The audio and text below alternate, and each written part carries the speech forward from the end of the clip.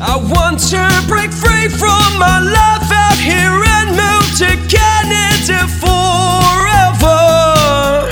Good day, ladies and gentlemen, boys and girls. This is Joey Stephen from IRC News. I'm an authorized Canadian immigration practitioner coming to you with this data analysis release from the beautiful city of Helsinki in Finland.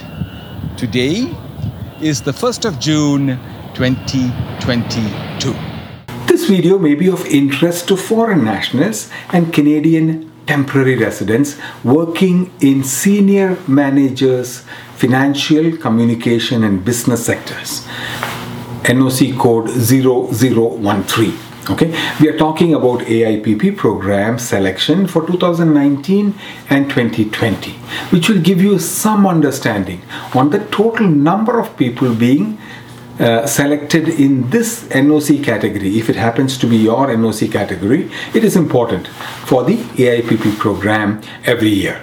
In 2019, a total of 13 applicants in NOC code 0013 was processed for Canadian permanent residents. And in 2020, a total of 4 applicants in the same NOC code was processed for Canadian permanent residents under the AIPP.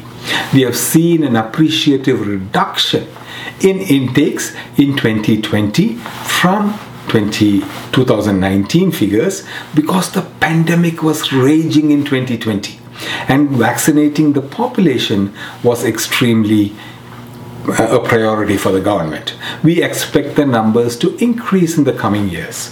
The total number of people selected under AIPP program in 2019 was 5,380 applicants. This is the total number, notwithstanding the NOC codes.